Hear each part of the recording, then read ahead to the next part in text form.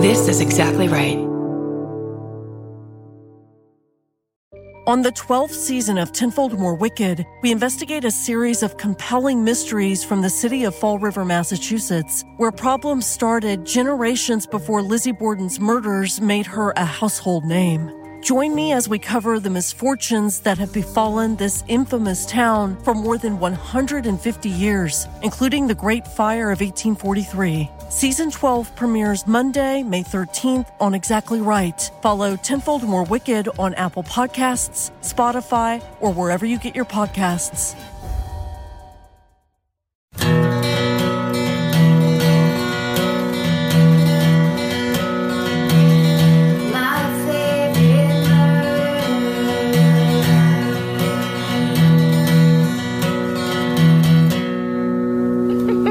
How do we start? Let's focus on a pain-free hour. Okay, I would love that. Just a release. Let's imagine our lower backs, the muscles in our lower backs, red slowly turning to blue. Thank you. Slowly fading to blue. Feeling Release. Release your sciatic nerve pain. Hi, this is Georgia and my butt is broken and Karen is trying to fix me. Hi, I'm Karen. I'm not a trained doctor or professional in any way. I thought maybe if I talked in a certain weird tone of voice, Georgia's butt muscle would unclench. It worked. Are you okay? I feel great. This whiskey might be helping too, but This episode might be a little, what we call in my family, hinky. Because Georgia has devastating back pain, and has been suffering from it for 2 days. This is real. This is real. totally. I've been suffering the back pain forever, and then my sciatic. Listen, it's real interesting. If anyone has cures, please just explain it to tweet them at so us. that when you cry out and then we have to hit pause, they know what's happening. I think I have a slip disc in my back for the past couple months, and it has eventually caused my sciatic nerve to be pinched, and I am in so much fucking pain. At this moment? Right at this moment, no, but it keeps like clenching, and then like I fucking can't. And I got an MRI today, and that's how I let everyone know that it's serious. Is that I got an MRI today? Like you're not just like I'm sick, you know? Right. Like put a heating pad on it. Yeah. It's like, no, I was in a goddamn machine. Also, I'm sitting on a heating pad. That's right. Just like one of your cats. It's my cat's heating pad. It's very cute. Thank you. Make sure you don't get pinworms. What's that? Still like when you hang out and share all your stuff with your pets, you get worms. Like how my cat is sitting on that mechanical pencil with his asshole right now. I put a pencil down. Oh, yeah. And Elvis came over and sat on it asshole first. He didn't even sit. He placed his asshole on it. Delicately. Yeah. And like a yoga instructor. Purposefully. Yeah. Asshole down and then the butt cheeks. Okay.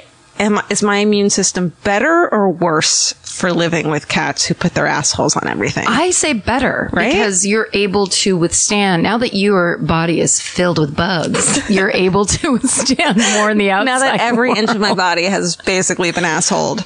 Listen, I have two shitty dogs that I never clean, and I sleep with them every night. Oh, yeah.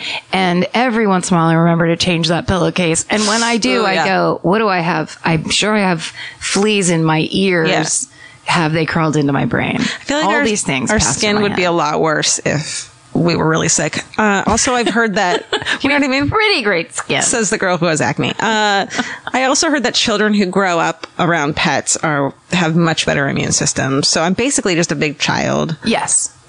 Yeah. I mean, we're just trying to get back some of that youth that we enjoyed so much, surrounded by Animalia. Your back gets fucked up when you're older. What? I know. You're not that old. I thought it was going to be young forever. I think it's you just have some emotional releases. I think if you took a sledgehammer to an old car or screamed in certain people's faces, you're welcome to scream at me at any time. I have said I want to open that business where it's just like you go in a like white painted room and there's just like dishes and a sledgehammer and like electronic equipment, and you just have 5 minutes to break shit. I think they do that in Japan, don't they? Oh, I'm sure they do. I feel like that's something I've seen on the nightly news. Let's start this. Okay. Hi, everybody. Hey. Oh, I meant the business. I don't know the podcast.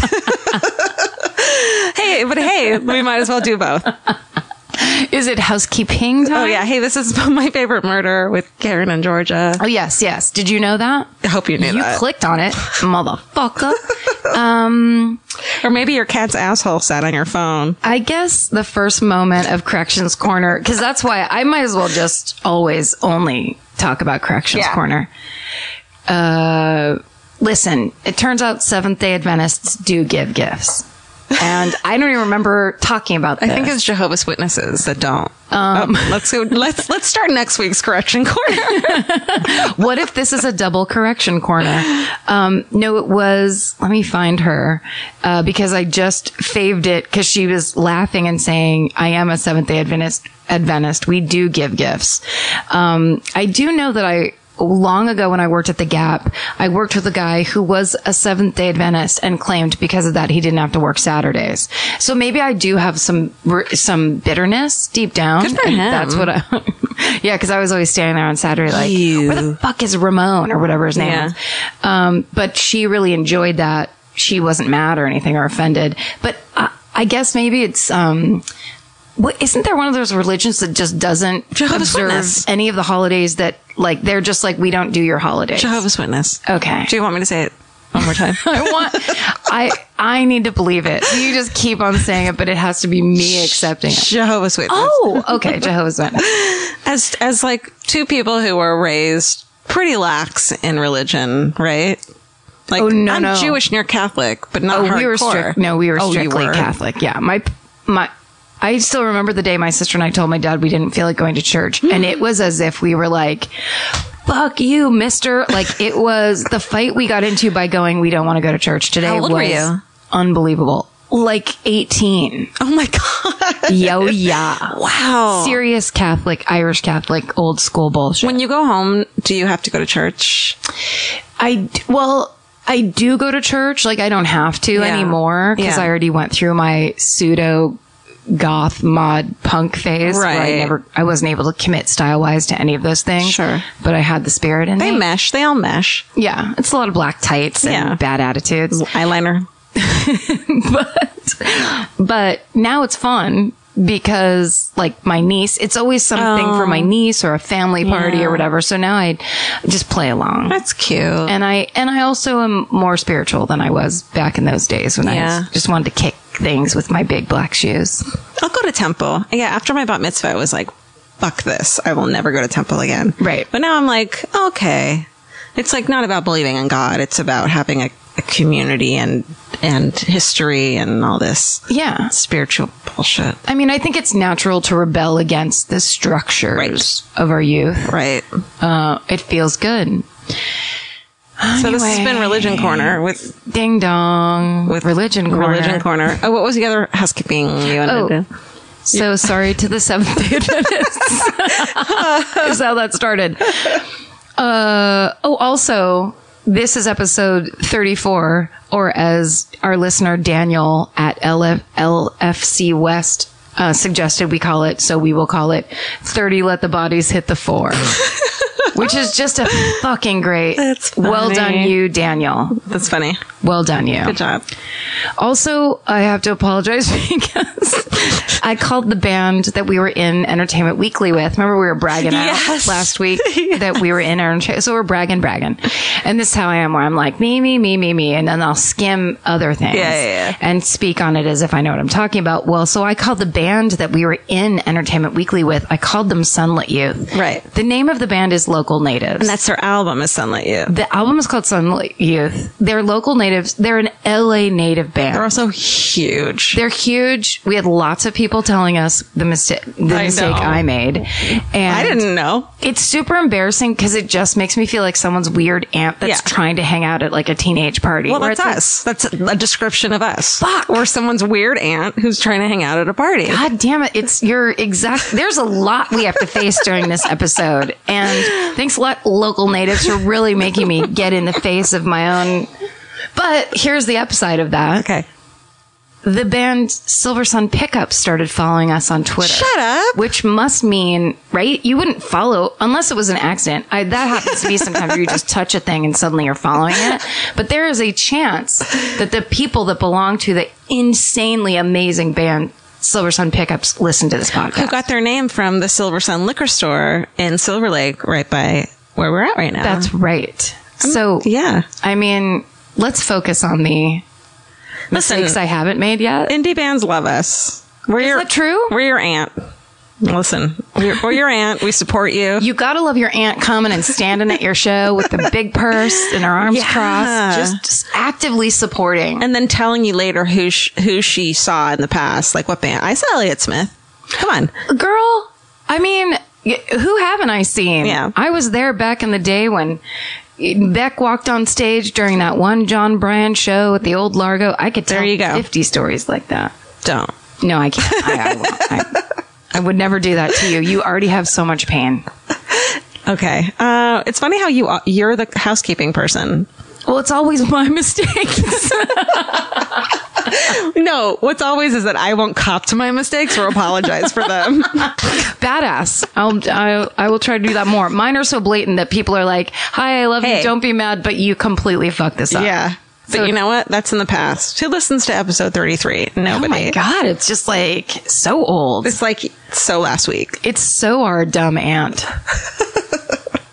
What do you have housekeeping? Shirts. Shirts are still an issue. They're happening. I swear to God, they're happening. They're on the way. They're on the way. On Teespring, you can find the 2 original designs, and you can buy them while I figure out what the fuck to do with these gorgeous new designs that have all the quotes you love and I'm so excited about and can't fucking figure it out, which is why I have lower back pain and sciatica. If your sciatica and intense chronic pain is due to t-shirts, I'm going to murder you myself because that's dumb. I slept through therapy today. It's a good sign. It's a great sign. That's always a good sign. I mean, blow off therapy. I forgot therapy, and my therapist texted me and was like, "Hey, I had you down for 4," and I was like, "I'm on pills." I do that probably every other week, and I have no excuse. You know what? Actually, I had this really amazing therapist recently. Not amazing. She and I didn't work out, but I liked her, and she said to me, like, I have this thing about being late. I'm never late, and it stresses me out, and I get so angry with myself when I'm late, and I showed up to my appointment like not even 10 minutes late. And I was like, I'm so sorry. I'm a fucking idiot. And, and she was like, tell me why it's like, what's wrong with being late? Or like, tell me what you should say to yourself about being late. And I was like, oh, I should say like, it's okay. No one's a blah, blah, blah. And I kept saying things and she was like, nope. And finally I was like, what would I say? And she was just like, it's okay. That's it. Yeah. It's okay. Yeah. That's all it is. It's okay. Everything's okay. It's not like, you don't have to reason with yourself. I missed therapy today. It happens. It's okay. If you have something else going on, like you have to give yourself a break, that this isn't standard time. Yeah. You have crazy back pain that's keeping you from like getting up to get a glass of water. Yeah. So yeah, you might be fucking 10 minutes late for something. And even if I'm five minutes late because of whatever the fuck reason, it's okay. It's okay.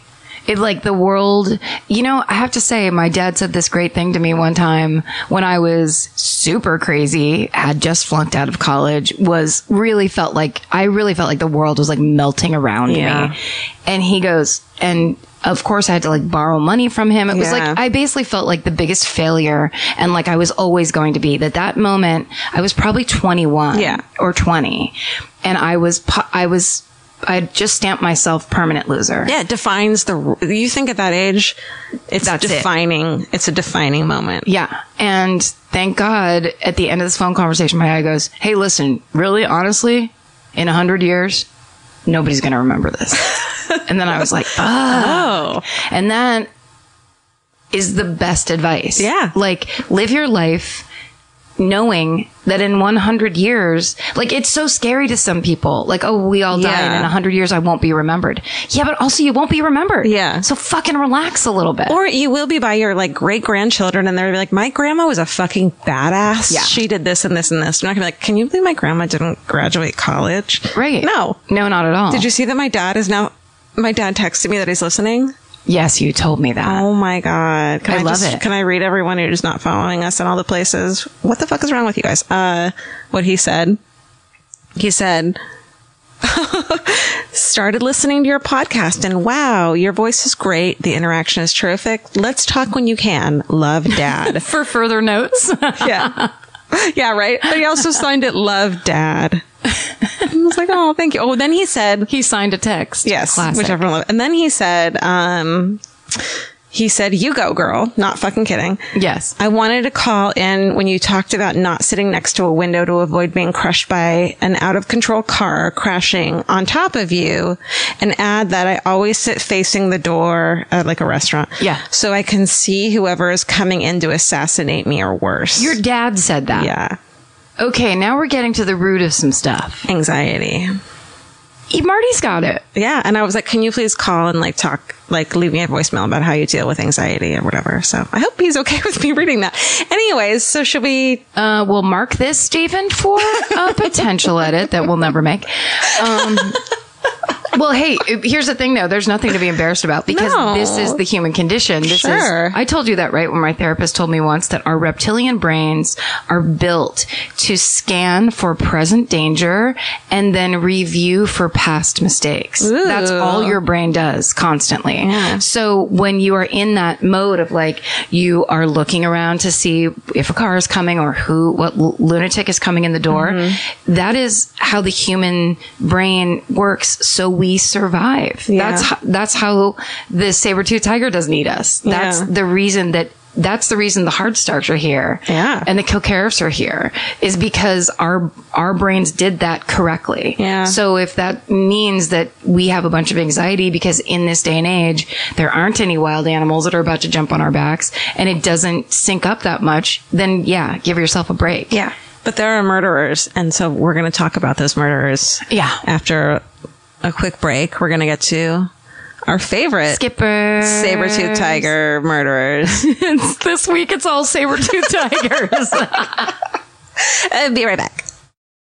Georgia, have you ever been blown away by the most simple dish at a restaurant, like perfectly scrambled eggs? Oh my God, yes, Karen. And then all I want to do is make that dish at home and eat it every day. Well, you probably could, as long as you have the chef's secret ingredient, Made in Cookware. Made in was created to bring restaurant quality performance kitchenware to home chefs around the world. For years, they've built their business by supplying restaurants and top chefs with high-end cookware. Some of Tom Colicchio's most treasured dishes at his restaurant Craft are made in Made in. Whether you're cooking for professional critics or just the critics you live with, your meals will benefit from the quality of Made in products. Like their carbon steel cookware, it combines the best of both cast iron and stainless steel clad, so it's rugged enough for grills or an open flame. It's the MVP of summer cookouts and cook-ins. What I really love about Made in Cookware is that it actually makes something like having a Memorial Day barbecue much more convenient because you can keep everything on the grill. If you need to throw, say, a pan of garlic up on the top while you're grilling your steaks on the bottom, it's strong enough, durable enough to do that. If you want to take your cooking to the next level, remember what so many great dishes have in common. They're all made in. Save up to 25% this Memorial Day from May 18th through May 27th when you visit madeincookware.com. That's MADEIN cookware.com. Goodbye. Hey, Karen, you know that feeling when you're stressed out and your heart starts to pound and your mind is racing? I do. I know it well. Well, while there's no cure for stress, therapy can help shape your response to it. And since May is Mental Health Awareness Month, there's no better time to try Talkspace. When you sign up for Talkspace, you'll receive a personalized match with a therapist or psychologist, typically within 48 hours. Forbes rates Talkspace as the #1 online therapy platform, plus their licensed professionals are in network with almost all major insurance companies. Once you meet your therapy goals, or if you want to cancel for any reason, Talkspace will provide you with a prorated refund for unused time. I feel like these days people understand the importance of therapy, but the difficult part is just taking that first step. It took me months to make my first therapy appointment. I was so scared. I had a lot of ideas in my head about it. And that's why I think Talkspace is such a good idea, because making it so approachable will just get you there sooner. Then you can actually get in there, figure out what you need, talk to an actual professional, and be on your way to solving some stuff that you might want to solve. To celebrate Mental Health Awareness Month and the power of talking it out in therapy, Talkspace is offering our listeners $80 off your first month with promo code SPACE80. Go to Talkspace.com/MFM and use promo code SPACE80. To match with a licensed therapist today, go to Talkspace.com/MFM and enter promo code SPACE80 and get $80 off your first month and show your support for our show. That's Talkspace.com/MFM. Enter promo code SPACE80. Goodbye. I'm pretty certain. Oh, I closed my computer because I'm pretty certain you're first. Okay. I mean, I guess I could actually. Don't you dare. No, I don't like it being. we don't care. I like it never knowing. There was somebody actually. Wait, are we back? Sure. There was somebody. There was somebody that wrote in that was like, every week you guys don't know who it is. Why don't you just do even odd number system? I know. And it made me laugh out loud. I was like, dude, first of all, without looking, I knew it was a guy. Yeah. And then secondly, I was just like, first of all, enjoy the charm of not knowing. Yeah. Enjoy the fact that what we're doing here is like sussing it out as we go every time. And who wants a number system? Also, here's what would happen. Wait, are you even or are you odd? Hold on. What day is it? I'm even. I thought it was the 24th. Is this number 35? So I'm even and you're odd. No, but I thought that meant that if you were even, I go first. Right. There's your number system, superstar. That's worse. So, Karen. But thanks for the suggestion. Yeah. So you go first this time. I'm pretty certain it's you. Well, because I last week was beating myself up for being such a lazy pants Marie. Stop it. I did what some might call, I believe on other murder podcasts, they call heavy hitters. Yeah. I'm this week bringing you the mass murderer, killer Richard Speck. Hey. Do you know him? Oh, fuck. Hold on. Yeah. Just shout it right into the microphone when you have pain. Everybody wants to hear it. Are you being mean? No. I mean, like, it's going to be part of it. That's okay. Am I excited or am I in extreme pain? That's going to be the... Well, just do what you feel. Okay. But don't edit yourself. I don't know a ton about Richard Speck, so I'm really excited about this one, Okay, which is good. why I sat up and which is why I groaned in pain. Okay. I need to say before I start, my friend... Tim Brady suggested this to me, and Tim B. He has been listening. He's a day one listener, a longtime supporter, first time caller, and he's also one of the cancer survivors I was talking about when we were talking to our friend who was getting through her cancer treatment. Awesome. But he did that long ago, and but I just thought I would cite that as that I wasn't lying. There's real people. And he's one of them anyway. This was a suggestion of his. Yeah. And then I told him I was going to save Richard Speck because we're going, for the future. But then I just decided I know a lot about him. And I've seen, he's on all of those, like the murder specials. I feel like I've seen 25 murder specials about Richard Speck. Cool. I really love a long introduction. I don't know. That was one. I don't know why I took that long to say that. But anyway, here we go. Richard Speck has, on his Wikipedia page, there's a couple pieces of information that are some of my favorite sentences I've ever read. For example, when he was 6 years old, his father died of a heart attack, and his mother remarried a peg-legged drunk with an extensive criminal record who she met on a train. Say that again? She remarried a peg-legged drunk with an extensive criminal record who she met on a train. Oh my God. Now, this was long ago enough that there were still peg-leggers around. I mean, and you meet people on a train. Yeah, and he's a drunk. So it's like, this guy seems fun and like he's making the most of life. Do you think oh God, I have so many questions. Go on. I know. Well, also, so you know, if he's a peg leg drunk, that he's probably not going to be the best stepdad in the world. I mean, when back then was a stepdad a good stepdad? I know. This was really dark days for any kind of secondary parenting, I think. It's funny how even today you hear of a stepdad and you're like, ooh. But then they're like, no, he was like, you have to tell someone that this is your stepdad, but then say like, but he's amazing. He's a good kind. Yeah. Yeah. It's kind of a dirty word. Yeah. Yeah. Wait, do you have a stepdad? No, my mom has had a boyfriend for like 10 years who's like the best dude. Great. My parents divorced when I was a kid and luckily never found anyone else to marry them. So I got lucky. You didn't have to deal with any of that shit. Stepkids, stepdad parents. Weird, strange teenagers that now live in your home. No. And you're supposed to call them brother and Like sister. they dated, but like it was fine. And now my mom's boyfriend's like the coolest dude. That's great. Yeah. Yeah. My mom's boyfriend is totally a positive phrase, and my new stepdad is a nightmare situation. Yeah, that's true. All right. So he, when he was in third grade, the whole family moved to Texas, and they would have 10 different addresses in 12 years. Whoa. So the peg leg drunk didn't work out so good. He was obviously drunk, very angry, very abusive, and also had a bit of a criminal background, was a forger, and just an all-around Texas superstar. So because of that, Richard started drinking himself in 6th grade. Oh my God. And dropped out of school when he was 16. So, dark start. Early and bad. So these, I'm just going to try to go through these very quickly. His crimes in Texas are as follows. When he was 19, he met well, I guess that is. When he was 19, he met a 15-year-old girl at the state fair, and 3 weeks later, she was pregnant. Dude. Technically, that's statutory rape. Yeah. But not, I mean, he was 19 and she was 15, so it's not like he was 30, but still. Yeah. When his daughter was born, his wife didn't know that he was serving a 22-day sentence for disturbing the peace after a drunken melee.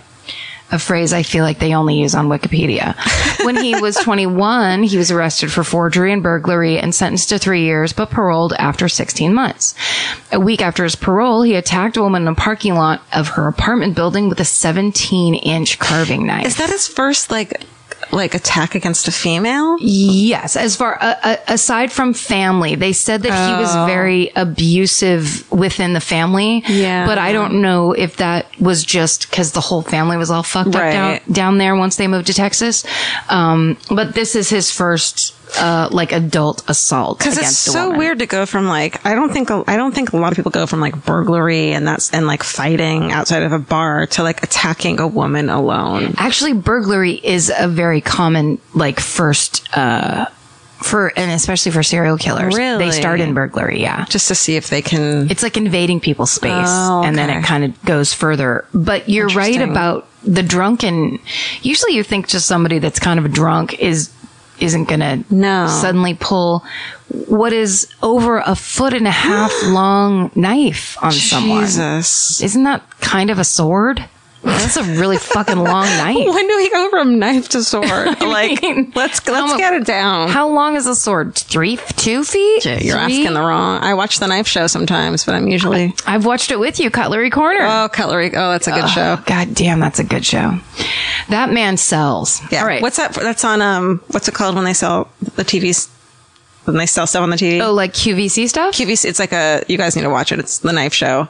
It's a knife show that's on, oftentimes it's on at like 2 a.m. when you come home from like a comedy club. You turn it on and it's like, there's a bunch of knives on a revolving thing, and there's a guy that's like, it's like he's from the state fair. Yes. Just selling you these knives. Gorgeous show. Just put it on in the background. So entertaining. Live your life. It's a person who's working from his passion place. Yeah. I just made up that phrase. Knows his shit, unlike us. Knows his knives, knows the name of those knives, and sells them to you. Anyhow. Do you know that Matt McCarthy once called and said, hey, I'm calling about the knife? Into the show? Mm-hmm. He got on? Yeah. Hey, I'm calling about the knife. That's genius. Okay, go on, sorry. Matt McCarthy from We Watch Wrestling podcast. All right. Sorry. So she got away. Luckily, but he was convicted of aggravated assault, given a 16-month sentence. That's, it was supposed to run concurrently with his parole violation sentence. But due to an error, he was released from prison just 6 months later on completion of his parole violation. I don't think this kind of stuff happens as much here in modern times. As this whole Part of like the error. yeah, this weird paperwork jail error They shit spelled that your we name hear wrong. about. Yeah, and Spelt. suddenly you're free to go. Yeah, I hope not. All right. So he gets out of prison. He works for 3 months as a driver for Patterson Meat Company. He has 6 accidents with the truck before he's Oh, fired. shit. After failing to show up for work. Now, That's what they fire him for? yeah. Yeah. So I guess the accidents, he always had a good reason. I mean, I think this guy is he's good at talking. He's a bullshitter. He's like, a fast talker. He's not one of them low IQ dudes. No, he's not one of those. Okay. I don't think, no. Okay. So in December 1965, on the recommendation of his mother, he moved in with a 29-year-old woman who was an ex-professional wrestler herself and a bartender at his favorite bar, Ginny's Lounge. She sounds like a fucking badass. I would love to see a picture of her right now. I would love it. I want to hang out with her. She also needed someone to babysit her 3 children. What? So Richard Speck was her man. As you do. You pick the fucking ex-con. Yeah, instead of man. hiring a teen girl babysitter, you go ahead and get a guy that hangs out at the bar that you bartend at. What the shit, man? Guys in Texas in the 60s, get your Dude. shit together. Ixnay on the Ubits Day. Am I wrong? Okay, so I lost my place. So a month later, his wife files for divorce. The same month, Richard Speck stabbed a man in a knife fight at Ginny's Lounge. He was charged with aggravated assault, but his attorney that his mother hired for him got the charge reduced to disturbing the peace. How hilarious is it stabbing someone is disturbing the peace? It is disturbing. It is disturbing. And I had peace before you did it. So technically, that was a real good lawyer. So he was fined $10 and he was jailed for 3 days. And Oh my God. oh no, sorry. He was fined $10 and then he was jailed for 3 days after he failed to pay that fine. Oh Jesus. my Lord. They're letting him off practically scot-free and he's still going, hey, go fuck yourself. Yeah. So that was the last time he was in police custody in Dallas. So this is kind of an amazing crime. On March 5th, 1966, he buys a 12-year-old car, and then the next night, he burglarizes a grocery store, steals 70 cartons of cigarettes, sells them out of the trunk of the car in the same grocery store's parking lot. Then he abandons the car. So the police trace the car back to him and issue a warrant for his arrest. But that arrest would have been his 42nd in Dallas. Are you kidding me? Yeah. This sounds like the plot of Raising Arizona. It's... Am I wrong? Son, I believe you got a panty on your head. The best movie of all time. I love him so much. I love him so much. Okay, so his sister drives him to the bus depot and he gets a bus and he takes a bus back to Chicago where he still has family. Because they're like, you got to get out of town or you're done for. Yeah. 42 arrests. So Jeez. on March 16th, 1966, he finds out that his wife got remarried 2 days after divorcing him. And at the end of that month, he gets detained by the police for threatening a man with a knife in a bar. So Richard Speck, in a sentence, he's all about bars, knives, and getting arrested. Yeah. It's his passion. So, this is his fresh start in Chicago, by the way. So on April 3rd, he breaks into the home of a 65-year-old woman in Monmouth, which is where his sister lives, and that's why he's in this small town in Illinois. And she comes home at 1 a.m. because she's been babysitting. The right babysitter. This is who you pick. Yes, an old lady babysitter. Yeah. She walks in the door. There's a man standing in her house. no. 6 foot tall white man, as she describes him, who was very polite and spoke very softly with a southern drawl, who blindfolds her, ties her up, rapes her, ransacks the house, and steals the $2.50 that she had earned babysitting that evening. So, then on April 9th, a woman named Mary Kay Pierce, who is a 32-year-old barmaid who worked at her brother's tavern in downtown Monmouth, I'm sure I'm pronouncing it wrong, She was last seen leaving that tavern at 1:45 in the morning. She was reported missing on April 13th. Her body was found the same day in an empty hog house behind the tavern, and she died from a blow to her abdomen that ruptured her liver. Whoa. So Richard Speck frequented that bar, and he helped build that hog house. Oh, no. That was one of the jobs he got, was a carpentry job his older brother helped him get when he moved to town. So the Monmouth police briefly question him about this woman's death. But when they show up to the Christie Hotel, he loves to stay in these flop houses. That's through the whole story. He has left town. But when they search the room, they find a radio, costume, jewelry, and other items that the 65-year-old woman had reported missing from her house after her attack. Right. So now they know. And then they also find other personal effects that are related to other burglaries in town. So they know this guy has done all of this. Totally. So why did he leave all that shit behind? Well, because he had to get out of town because he had killed this woman, essentially. Okay. All right. And then he was like, hightails it out and then just doesn't care. Yeah. So also he's a crazy drunk. Right. So he's not a good planner. Right. Or probably packer.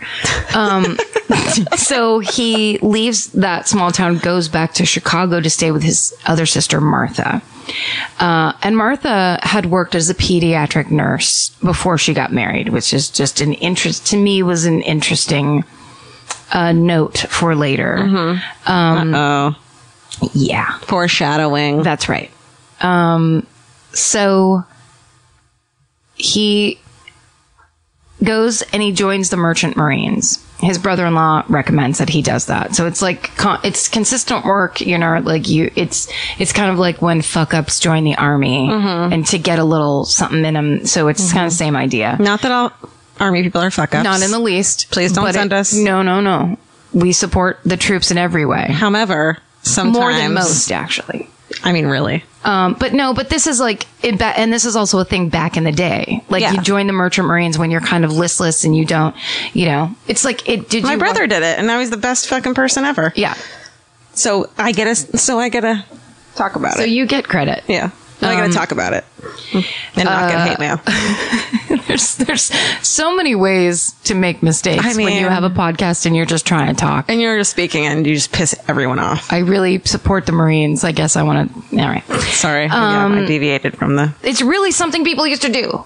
Did you see Llewyn Davis? He was trying to get on a ship. He was like a loser musician. Yeah. No. It doesn't matter. We're not bad people. Oh, yeah, we're really good people. Okay. So he joins the Merchant Marines. He gets on a ship. 4 days later, he gets appendicitis and he has to get airlifted to a hospital. So he stays in this hospital for 2 weeks after his surgery and he loves the attention he's getting from these nurses.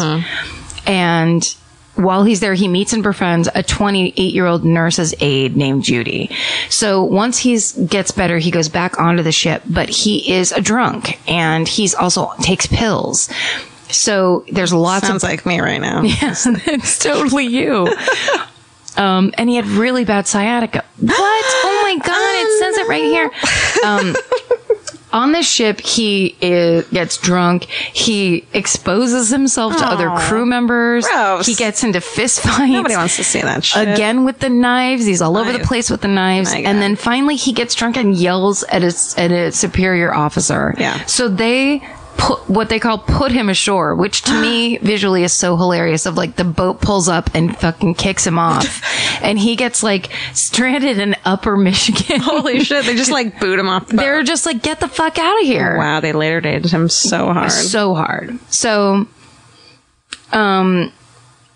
he goes and finds that woman, Judy, the nurse's aide, Judy, that he met at the hospital. Judy. And he ends up staying at her house. She says the entire time he stays with her for like 2 weeks, she says he's a perfect gentleman, showered her with gifts, took her to dinner, and was amazing. And at the end of the trip, she lent him $80 so he could take the train back to his sister's house in Chicago. All right. That's the only nice story that you're going to hear about Richard Speck. I'm glad Judy's okay. Yeah, she did fine. He gets back on June 30th. By July 11th, he's overstayed his welcome and his sister kicks him out of the house. So he goes down to the Maritime Hall to get another job on a ship, but they keep saying he has assignments and then they fall through, which must have something to do with the fact that he got kicked off a ship already, Yeah. At one point, so he's just kind of wandering around. He has nowhere to go. He's broke. So his sister and her husband come visit him on July 13th. She gives him $25. They sit in her car and have a conversation. And while they do this, they're sitting outside a townhouse that is also serves as a student nurse's dormitory. Oh. Yeah. Oh. Yeah. So basically they have a conversation, which I would imagine would be, you got to let me come back because I have nowhere to go. And the sister's like, fuck no. Oh, you're a lunatic. Here's $25. See ya. And would not want to be you. Oh, no. Yeah. So. See you and would not. That's hilarious. So he takes the money, he gets a room at a flop house called the Shipyard Inn, and then he starts day drinking, which we know never goes well. Does it? For them, maybe no. Yeah, no, you're right. I mean, for me, it's just like, it's just the promise of an amazing nap. That's all it is. That's true. For me, when I used to drink, I just knew at some point, if I started drinking like around noon, sometime in the evening, I would be trying to hit someone in the face. That's me though. See, I'm like noon to 3, hard nap to 5 or 6, take a shower, go out again.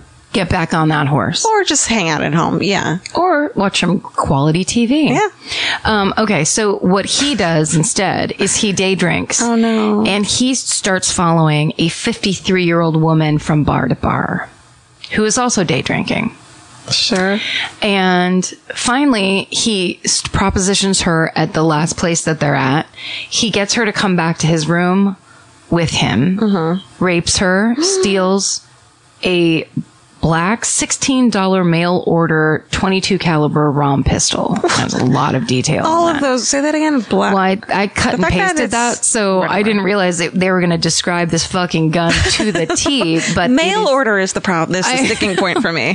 This is, you know what? I wish I could give a critique on every Wikipedia page because there's so much overwriting and backwards describing. But I believe the thing that stuck out for me, yes, you are correct about all of that, but that you could just mail order a gun. Oh, yeah. I mean, I guess there's a knife TV show, so why couldn't there be a fucking... We gotta have our weapons as Americans. Yeah. And it, by any means possible. Sure. Okay, so after he attacks and brutally rapes this woman and steals all her shit, he goes and eats dinner. So then he goes back to drink at the Shipyard Inn Tavern until 10:30 at night. Then he goes back up to his room and gets dressed entirely in black. Oh no, that can't be anything good. I mean, he's not a goth. He's not a ninja. He's armed with a switchblade and the stolen gun. He walks 1.5 miles back to the townhouse where he was having the conversation with his sister. And it's a dormitory. I already said that, but it's functioning as a dormitory for nursing students for South Chicago Community Hospital. Oh, honeys. So he cuts open the screen on a back window. So this screens, man. Screens are troublesome. Yeah. He cuts open the screen, crawls in the window, walks up the stairs, and knocks on a bedroom door. And a woman named Corazon, or Cora Amuraro, opens the door and sees a man standing there holding a gun to her. And he pushes into the room. There's 2 other women in bed. He gets them out of bed. And he gets them to come out of the room at gunpoint and go into a bigger bedroom in the back. And then he goes into these other rooms. He finds women. I'm sure that they screamed or made some weird noise. He goes basically into each room, collects up all the women that are in this dormitory and puts them all into this back room. And then which is to me, I think as I was reading this, kind of a crucial point, he turns off the light in the room. Then he lights a cigarette and sits on the floor. He has them sitting in a semicircle. And he very, again, politely and in his quiet southern drawl starts explaining to them how he's not going to hurt them. He just wants money. He's trying to leave town. He's just going to get a bunch of money from them. And then he puts out the cigarette, stands up, takes out a switchblade, and starts cutting up a sheet. And he ties the hands and feet of all these nursing students.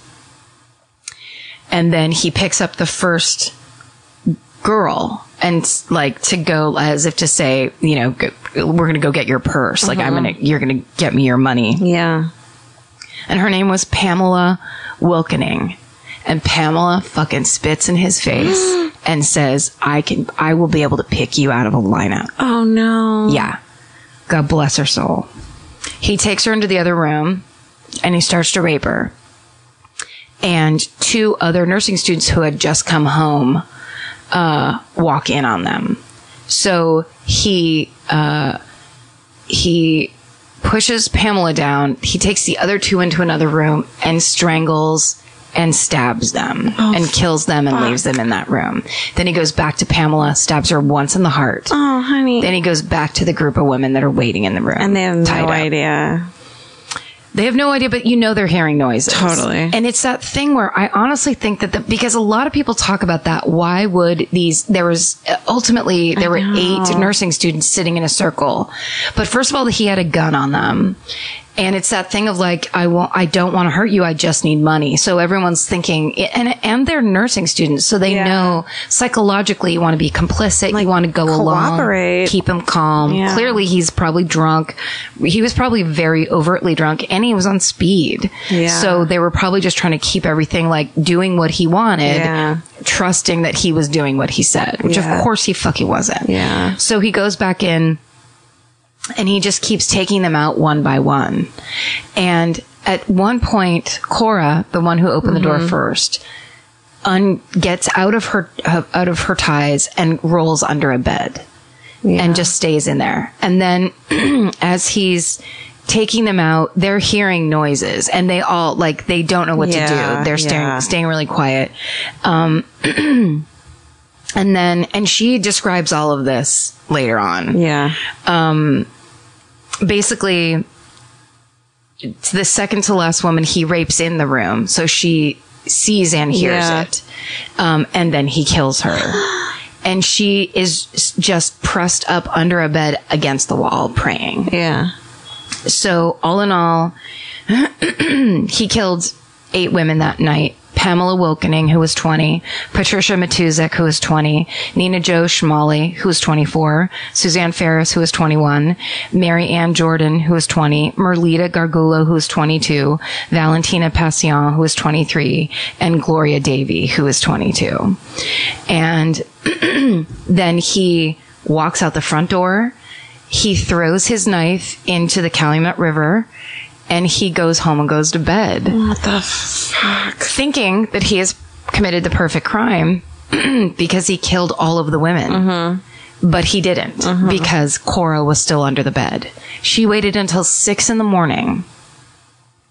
and then she opened a window and started crawling out the window, screaming, "They're dead. All of my friends are dead." Oh my God. There's a woman across the street who was doing laundry in her house and hears what she thought a baby was crying. And she opens her front window and sees Cora out the back window, just screaming out the window. So she goes over there. Then she wakes up the house mother for all that, the dormitories. And this fucking house mother walked through the house. Oh, fuck. Seeing every room there was a different dead body. I mean, it was a disaster. When the police finally came, the policeman who was first on the scene had only been on the force for 18 months. Oh, no. So he walked through and when he came back out of the house, this is actually kind of fascinating. Back then, they had reporters who would listen to the police radios and they would just drive around and there was a house caught on fire or whatever. Yeah. So this guy that was the reporter that heard this call was there probably 5 minutes after this first cop. And when he got there, he said the guy had his hat on backwards. His shirt was out of his untucked. He was walking in circles. He was completely in shock. And the guy said, "What's going on?" And he said, "They're all dead." And they said, "Go look." And so this reporter walked into the scene. And so he actually talked about it, where he said there was so much blood in the hallway that it can't, as you walk through the hallway, because it was coming out of the rooms. Oh my God. That you would step down and it would come up over the sole of your shoe and to the top of your shoe. Fuck. And they were in every single room. It was, so when the rest of the cops finally appear, there's some cops outside, and their cops would walk into the house and then come out and throw up. And then the other cops that hadn't gone in yet were giving them shit like, maybe you've been on the force too long.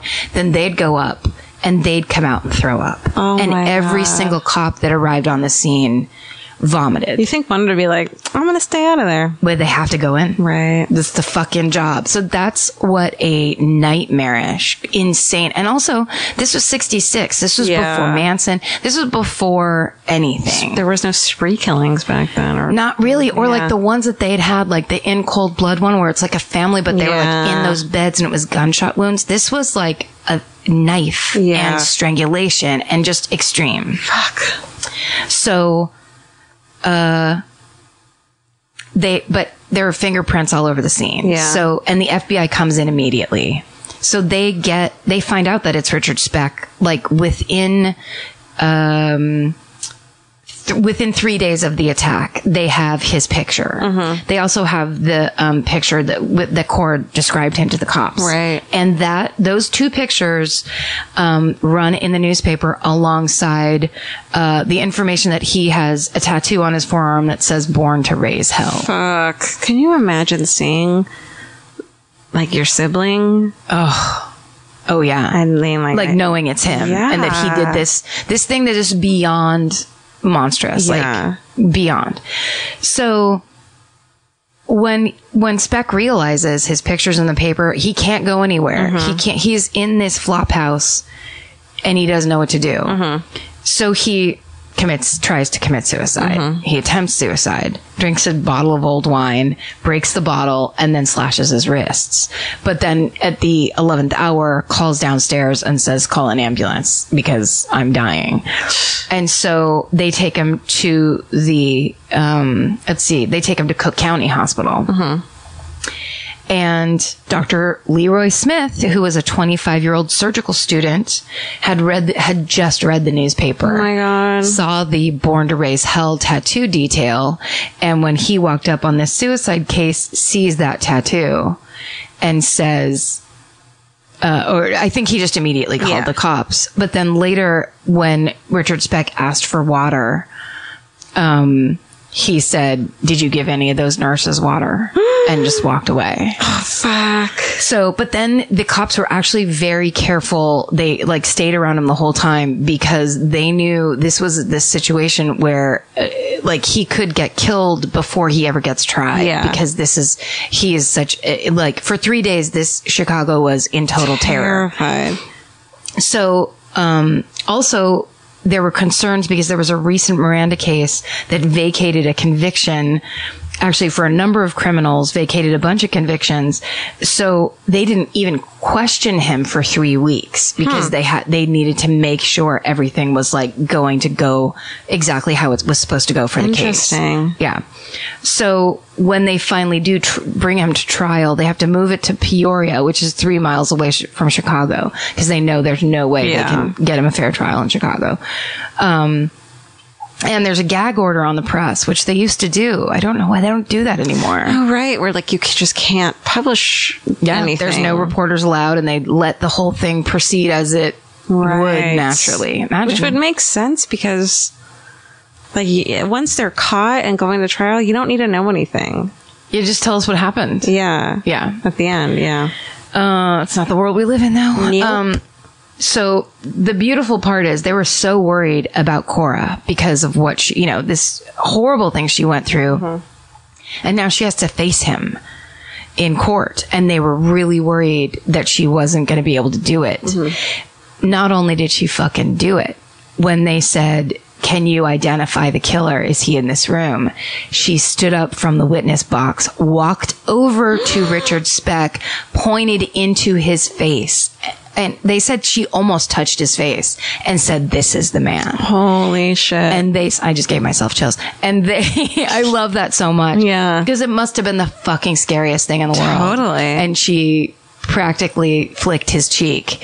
And That's amazing. they said because of that eyewitness account, the jury deliberated for 49 minutes before they came back with the death penalty. Wow. So on June 5th, Judge Herbert J. Passion sentenced Speck to die in the electric chair. But Illinois had to reverse his death penalty because they said that they unconstitutionally excluded potential jury members when they were trying to find the jury. So instead, the judge that was forced to vacate the death penalty gave him 1,200 years in prison. So every time he came up for parole after all the years he was in prison, he was denied within 10 minutes. Good. I can't believe he even got a chance to plead his case for parole. I mean, I think the thing at the end of the day, because they examined him, for like, was he insane? Yeah. Did he not know what he was doing? Was he incompetent or whatever? And, there was a psychologist they did an examination of his brain, and they did see that the hippocampus, which involves memory, and the amygdala, which deals with rage and strong emotions, encroached upon each other.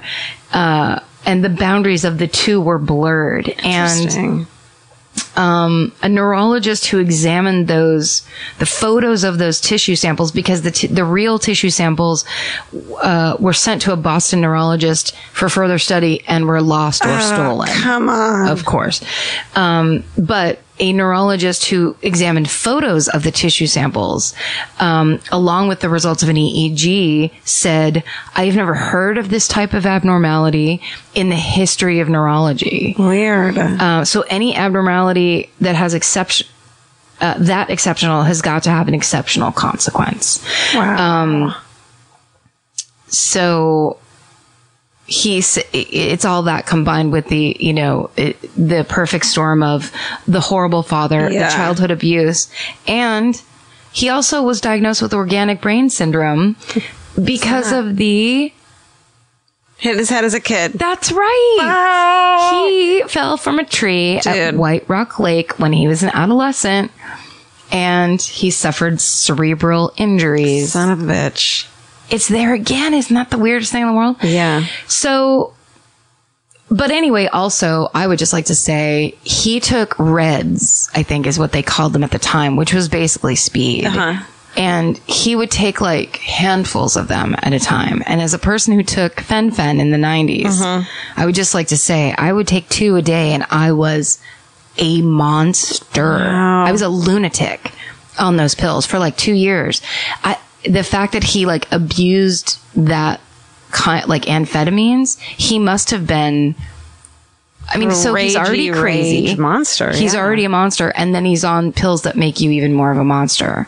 So just to kind of like, to somehow connect with what happened in that dormitory, because it was like living hell. Yeah. And that's what drugs do to you. Fuck. I mean, not to be your mom about it. Be my aunt about it. No, look, the weird aunt is here in every way. Don't do what I do, kids. Here's the thing that everybody talks about Richard Speck, though, aside from that terrible killing and being this like loathed mass murderer. There's a very famous video that got sent to Bill Curtis, our man, Bill Curtis. That someone, an anonymous attorney, sent it to Bill Curtis in 1988, and someone inside the jail where he was. I don't know if it's Cook County or if it was in a different jail, but they made a video of what it was like to be a prisoner in this jail. And this is the video where Richard Speck is in women's underwear and no shirt, and he has small women's breasts because he was taking hormones to transition. While he was in jail, he was able to smuggle hormones in. So he had like kind of like very perky B cup breasts. What? I've never seen this. It's so disturbing. He sits there with no shirt on with his little boobs in women's underwear talking about these murders. And what does he say? Fucked. Well, he's clearly trying to be the big man. Yeah. Because there's another prisoner sitting next to him. So he's just talking about how strong you have to be to strangle somebody. And then it's not like you see it on TV. It takes a long time. Oh my God. And he talks about how the one of the women that he killed was flirting with him. Just crazy shit. Holy shit. When you see it, you're disgusting. Like, yeah, so they showed it. The Illinois legislature packed an auditorium and they showed it. What? And they ended up turning it off when it came to the part where Richard Speck started filleting the prisoner that he was sitting next to. What in the actual fuck? And it was basically I read somewhere that it said that they did it because they wanted to bring the death penalty back. Oh. They were mad that Illinois got rid of the death penalty, and it was basically trying to say, this is what's happening. They're just sitting in prison, having this great time. And that was one of the quotes Richard Speck said, if they knew how much fun I was having in here, they'd set me free. Oh my God, dude. But too bad for you, because Richard Speck died of a heart attack in prison. Good. And they say no one claimed the body, but he was cremated and his ashes were sprinkled somewhere. So somebody must have done something. Where were the they body. sprinkled? They didn't say. Somewhere near Joliet. Fuck. And that is the super bummer story of Richard Speck. What a piece of shit. Yeah. Yeah. But then you go, what if his dad didn't die and he just got to stay in his hometown and have that life, sliding doors? Or what if his stepdad was just like a peg leg happy drunk who was like, cool, chill? What if he was like the best? What if he's like an ex-pirate who was just like, I love this fucking parrot on my shoulder and I love life. What if instead of stepdad, it was just his mom's boyfriend and he was cool? What if it was just his mom's peg leg boyfriend who was chill? Listen, you don't have to marry every fucking dude you meet. That's right. Mom. You should probably marry very few of them. At most of them you shouldn't marry. At most four. Most four. Over your lifetime. To 6. Yeah. And like, that's if you're going to live to be like 93 or 4. Which I do not plan on doing. I'll do it if I'm like good. You got your little house coat on. Yeah. My grandma played cards and stuff. That's right. She was in her late 90s. Yeah. House coats. Mm-hmm. Like I already act like a fucking 95-year-old. You're sitting on a heating pad right now. With sciatic nerve pain. If you're like me, you're always looking for a story to dive into. Whether it's a family drama or a mystery to solve, the key to getting hooked is the details. I need rich visuals and intricate storylines, and June's Journey has that and more. June's Journey is a mobile mystery game that follows June Parker, a daring young woman, on a quest to uncover the truth about her sister's murder. This is your chance to test your detective skills because you'll play the game as June herself. Explore beautifully designed scenes from the 1920s, like lavish estates and gardens, and don't forget to keep an eye out for hidden clues. There are twists, turns, and catchy tunes, all leading you deeper into the thrilling storyline. And if you play well enough, you could make it to the Detective Club. There, you'll chat with other players and compete with or against them. June needs your help, but watch out, you never know which character might be a villain. Shocking family secrets will be revealed, but will you crack the case? Find out as you escape this world and dive into June's world of mystery, murder, and romance. It's all just one tap away. Discover your inner detective when you download June's Journey for free today on iOS and Android. That's June's Journey. Download the game for free on iOS and Android. Goodbye. There's something about the sound of an old-timey cash register that really takes me back. I know. It sounds like someone is about to hand me an ice cream cone, but it also sounds like we just sold some merch. That's right. And if you're a Shopify user like us, you know that this sound means you just made a sale. Shopify has helped millions of businesses sell their products online, but did you know they also offer the same support for brick and mortar stores? From accepting payments to managing inventory, they have everything you need to sell in person. So give your point of sale system a serious upgrade with Shopify. Shopify POS tracks sales across all your locations. That way, you'll always know what you have in stock and where. They also provide reliable tech that fits your unique retail needs, like turning a tablet into a credit card reader. And if you're looking to reach new customers, check out Shopify's marketing tools. They're easy to use, and they integrate with all social media platforms. With Shopify, we have a powerful partner for managing our sales. And if you're a business owner, you can too. Do retail right with Shopify. Sign up for a $1 per month trial period today at shopify.com/murder. And here's the important note, that promo code is all lowercase. So go to shopify.com/murder and take your retail business to the next level. That's shopify.com/murder. Again, don't forget, the code is all lowercase. Goodbye. My favorite murder. We're about to give a big old high five to Australia. Oh. By talking about the deadliest mass shooting in Australian history, the Port Arthur Massacre. Fuck. Here we go. So it was early 1987. Martin Bryant, 19-year-old dude, IQ of 66. Yeah, that face you're making is correct. Meets a 54-year-old woman. She's a heiress to a lottery fortune. I'm sure. I don't know. Did you call her a Harris? Did I call her an heiress? I'm on pain pills. Heiress. I meant heiress. I was like, she's one of the Harrises? What the fuck are you talking Can about? we start over? No, we cannot. You guys, so much pain right now. Use the pain. I'm in so much pain. She's a Harris. She's a heiress. Sorry. Shit. Sorry. No, I'm glad you pointed that out. Otherwise, you'll be like, what the fuck? All right. 54-year-old Helen Mary Elizabeth Harvey is an heiress to a lottery fortune. Well, sorry, if you win the lottery, Like, I don't know if this means, so you can't just call yourself a Harris. Well, I don't know if she's a heiress to it's the share in the Tattersall's lottery fortune. So they could be like the head of a lottery. Got it. I don't know. Australia is different than here. I guess if you started the lottery, Right. you're the richest one of all. Dude. Okay. Yeah. Got it.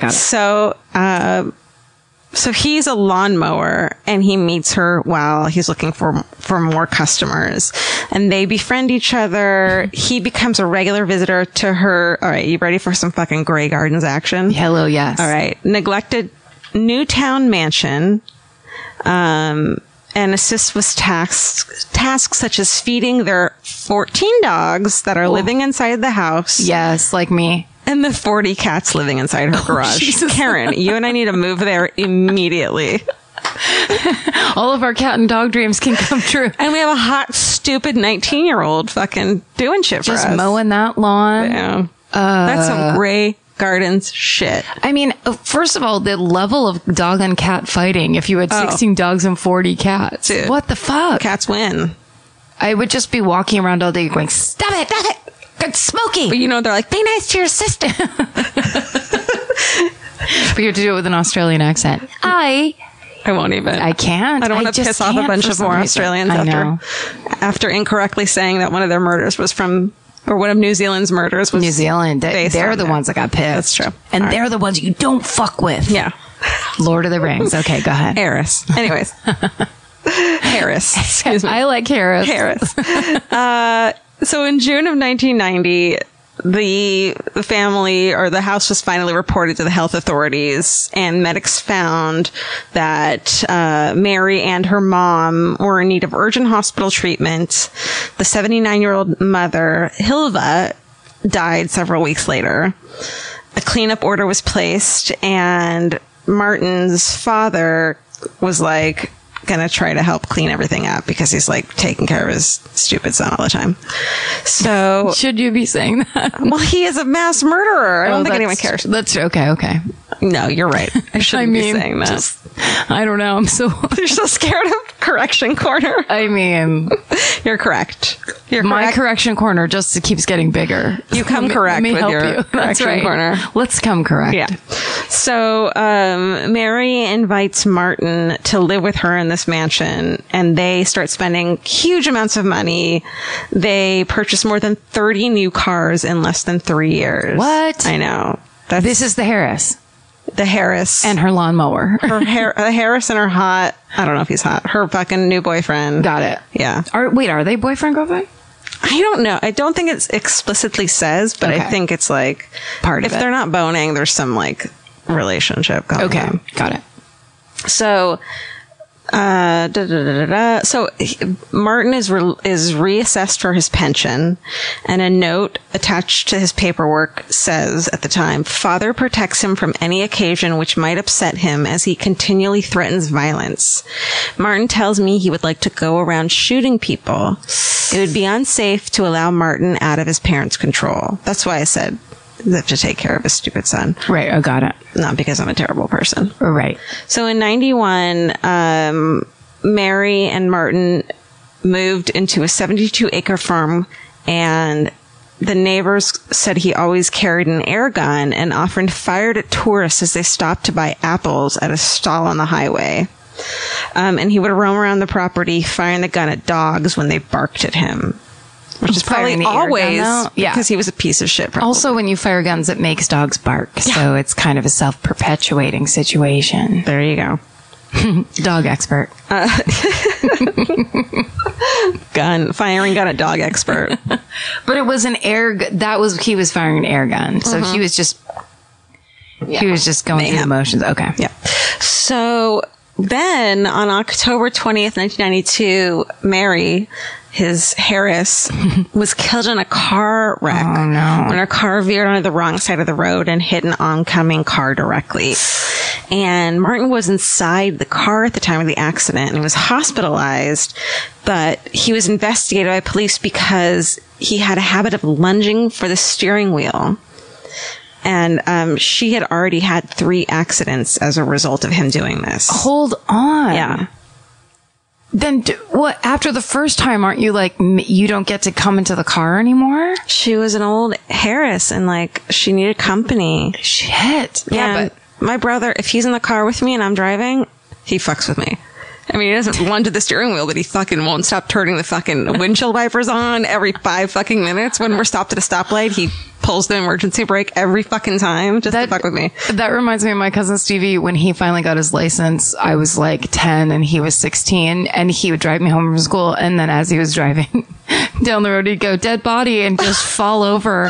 And I would have to jump over and start steering from the passenger seat. It's so dangerous. He did shit like that constantly. Can I out Marty, my dad, real quick? When we used to drive us up to Lake Arrowhead where he lived for a while, like these dark, windy roads, and we'd say, "Dad, how would I drive?" And he'd go, "Georgia would drive like this," and then just start weaving all over the fucking road. And Lee, "How would I drive, Dad?" "Lee would drive like this."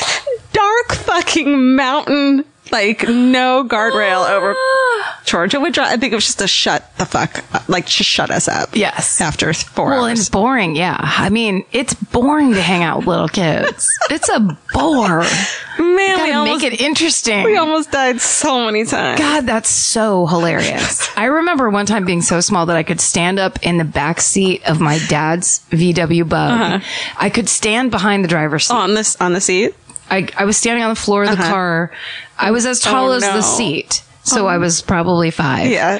And I thought it was really funny. Oh, no. I reached up and just covered my dad's eyes.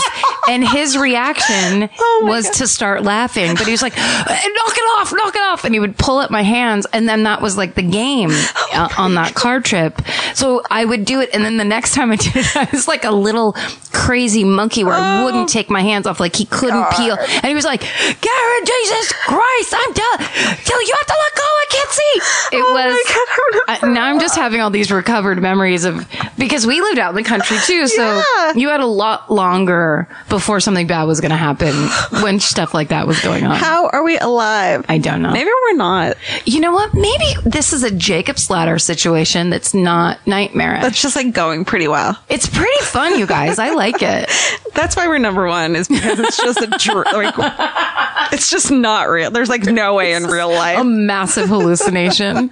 And then we're about to get dropped into the bowels of hell. Yeah, Chris Hardwick is like, why would you think that this would be real? That you would be bigger than me?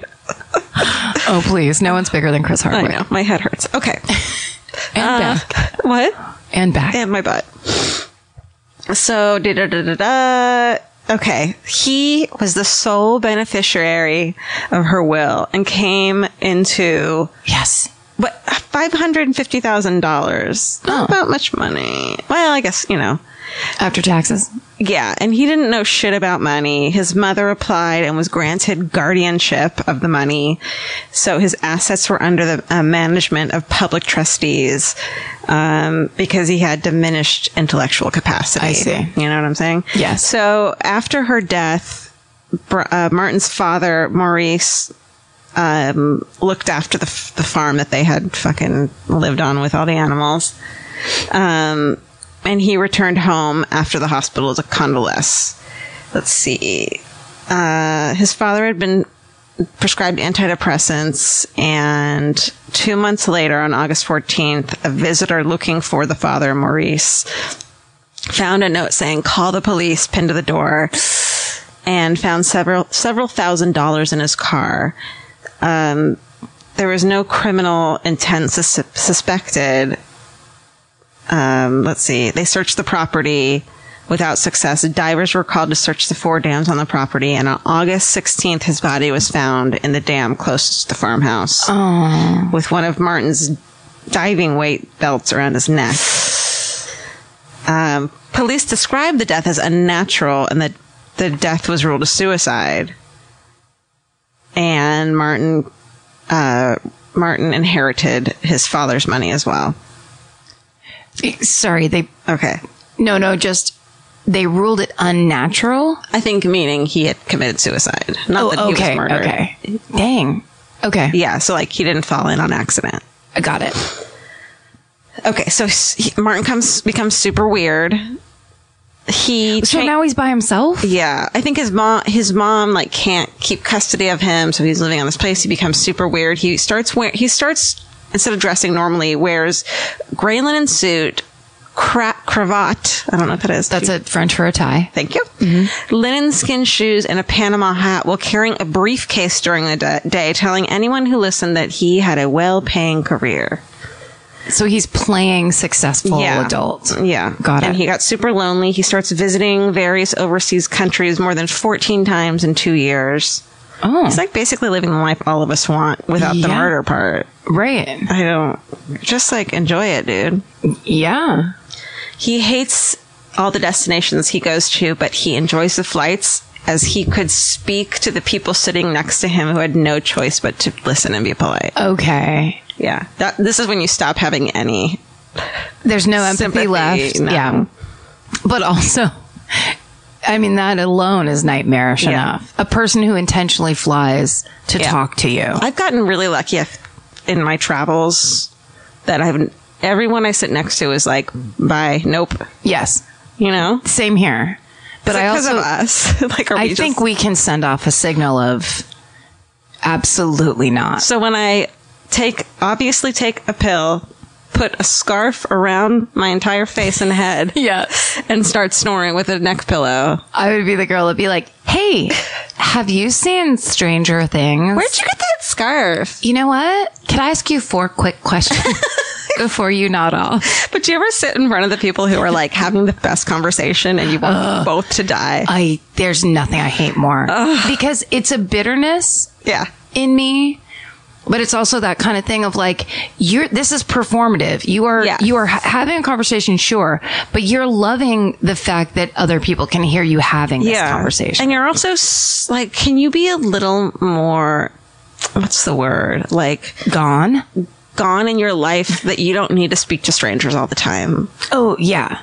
And like Yes. the nicest people I know in the world meet people on the plane next to them and end up like in long-term friendships with them and helping each. Like they're really good Who? people. What? I Who? know. Name names right now so that I never talk to them again. Fuck that. I just can't do it. It's not necessary. Yeah. That's like just trying to talk to everybody you see on the street. Yeah. I mean, if some magical meet cute thing happens where like, oh my God, you're reading the book I wrote or whatever, that's fine. Yeah. That's fine. But I mean, come on. Yeah. No. Unless you have been in solitary confinement for 20 years, No. leave people alone. Yeah. I don't want to talk to you. That's wrong. Well, he does that, so we hate him. Yeah, I mean, well, if it's a guy in a gray linen suit who likes guns, no. And he's probably in first class. Oh yeah. Well, he didn't have that much money. I mean, That's true. $550,000 isn't No. gonna last you. No. 14 countries. Also, yeah, because that right there is what if first class is $1,000. Like, first class? I love first class. Too. God It never happens. damn. If we ever do tours, let's have that be on our thing. let's- We'll only do it for first class. And then you and I can be the most obnoxious people in first class. Here's the thing: if now everything I just said only applies to coach. If I'm in first class, yeah. I'm like, hi. Yeah. How did you get up here? Where are you from? Yeah. What's your middle name? I'll fucking talk to you all dig day long. Did you get into my pills? I am totally stealing your pill feelings. I'm feeling it. How's my hair right now? I actually like it. I don't want everyone to know I look fucking insane. Let's take a quick pic. Oh, no. It'll be fun. Okay. I'm so tired. Okay. So. Did you take one? Yeah, and I'm going to post it right now. I don't give a fuck. Too bad I don't give a shit about dick. Correction corner. That photo is not what I look like. I don't give a shit about dick. Things are breaking down. I know. I'm sorry. I just realized too, I meant to talk to you about two things. The show Tallulah on Netflix. right. The movie? The movie Tallulah on Netflix. Yes. And also that they're making a Jim Jones movie. What? Who? Yeah, let's talk about it next time. What? Corrections corner. This is opening. This is opening shit, not me talking about. All right, Okay. day of the shooting. Let's Got get it, there. got it. Let's get there. He's getting All drunk. of Australia is on I fire know. with They're like, rage "Can to us you right now. shut up?" Fucking dumbasses. He's getting shit-faced all the time. He's drinking a lot of booze. Oh, I wanted to tell you that he drinks half a bottle of Sambuca and a bottle of Bailey's Irish Cream Ew. every day, supplemented with port wine. What? That is is he me all- when I'm 23? Does he also smoke cloves? The fuck? That is all just the sweetest. That's, man. No, that's like saying just drink a milkshake. Yeah. That's the equivalent of hitting your head as a kid. Really? You know what I mean? Wait, Sambuca and Bailey's. Sambuca, Bailey's, and port wine, which is just sweet dessert wine. Oh, It's disgusting. that's like drinking barf. Yeah. He's drinking what like a sorority girl drinks her first time drinking. Yeah. And her second. All right. Day of the shooting. Sorry. Here we go. I'm posting his picture right now. Okay. His first victims are poor David and Sally Martin. No relation. Oh wait, no, his first name's Martin, so of course it wouldn't be. Anyways, moving on. They own the bed and breakfast guest house that the Martins had bought. So this family had bought the B&B that Bryant's father had wanted to buy. And he believed that the Martins had deliberately bought the property to hurt his family and blamed them for the depression that led to his dad's death.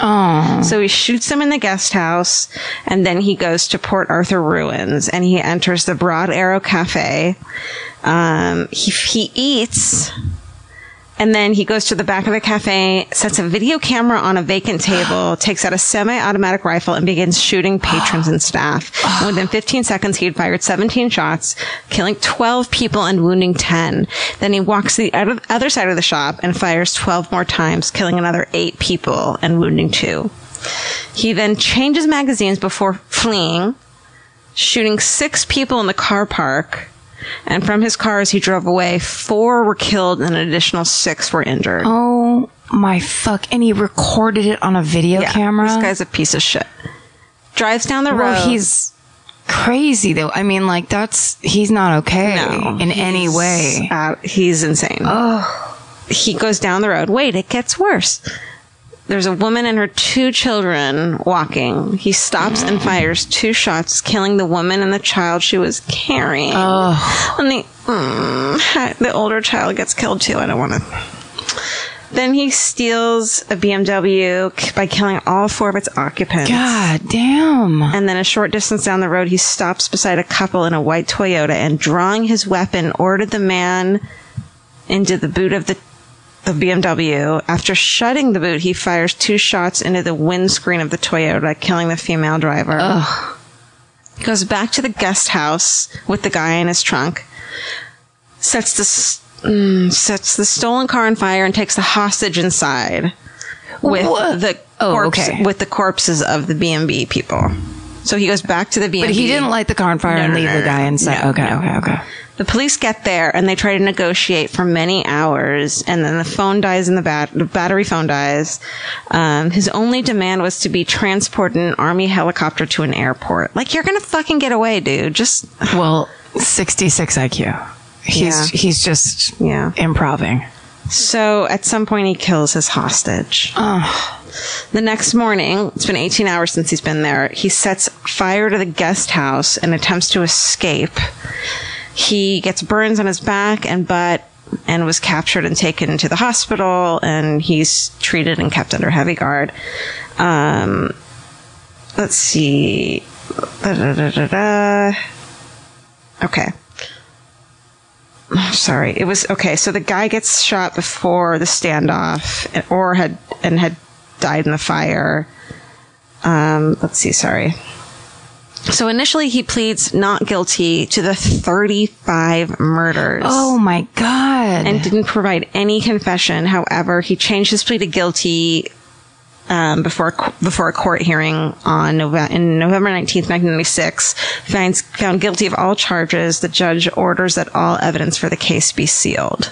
I don't understand. I guess he just doesn't want the video to get out. Yeah, probably, right? Yeah. If he's already pleaded guilty, he's going to go to jail. So yeah, that guy was like, we're shutting this circus down. Let's now. Not make this be a thing. That's good. He's sentenced to 35 life sentences, as many people as he killed, plus 1,035 years in prison. Ooh. So he's still there in solitary confinement.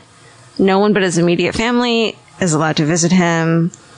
He's never to be released.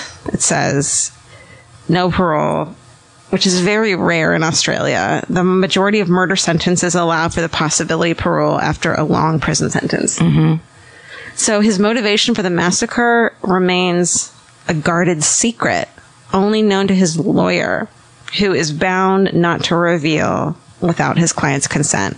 So we don't know what triggered it, why he started, what made him fucking go over the edge, but obviously all of these, like, slow build for a while. Yeah, that I had, described are.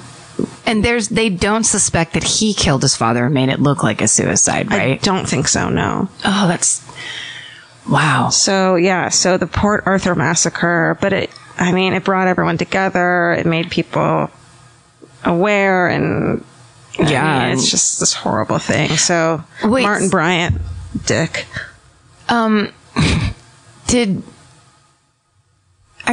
What? I guess you wouldn't know, but like, it just makes me think, was that location part of his reason, part of the thing that hasn't been explained? Totally. Was there one person of those 35 that he was specifically targeting? The video, it just freaks me out. Why would he put a video camera out there? So there is such a plan in place, obviously. It's such a, I want everyone to know how I feel. It's almost like this, look how awful I feel. Yes.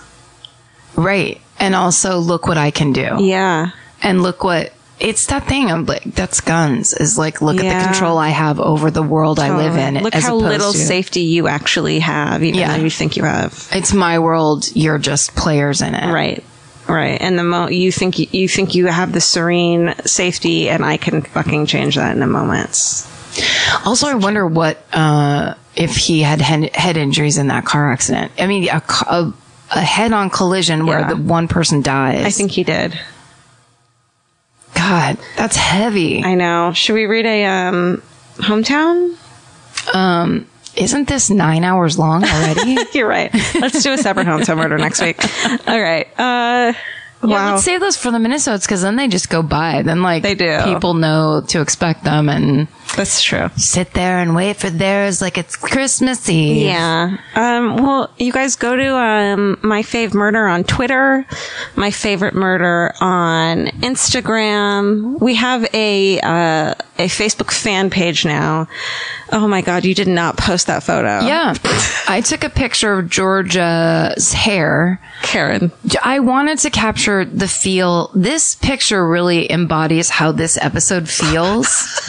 Your hair is I love it. totally insanity and It's great. the worst photo I've ever seen of myself, and yet I want that to be my new headshot. It should be because you look gorgeous. Show you Steven. have wonderful teeth.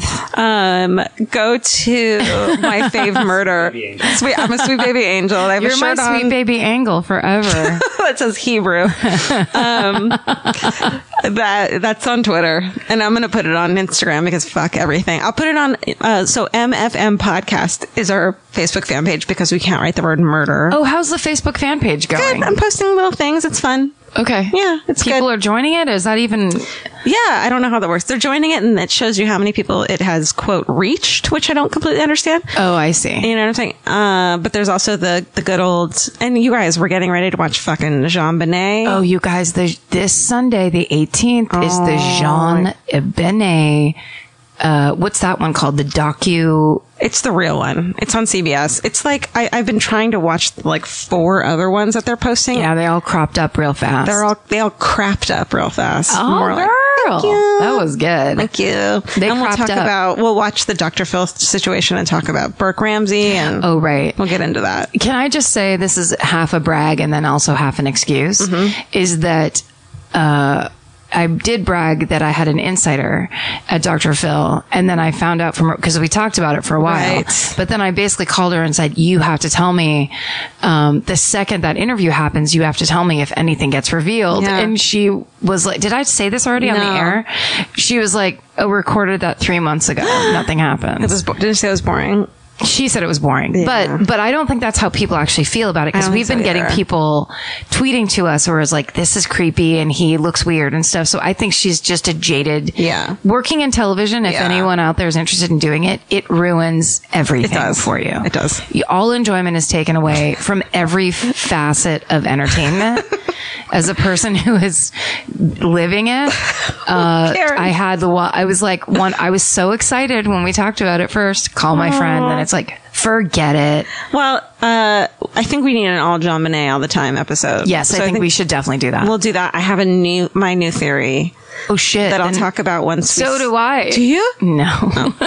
I have a theory that I think is now correct that I will talk Oh. about once we watch the good episode. We're calling it. What are we gonna call it? The good one? The CBS episode is the 'Cause we had The Simpsons. the We real one. It's like the real world. The real world. Let's call it the real world. We're going to watch The Real World this Sunday. Yeah.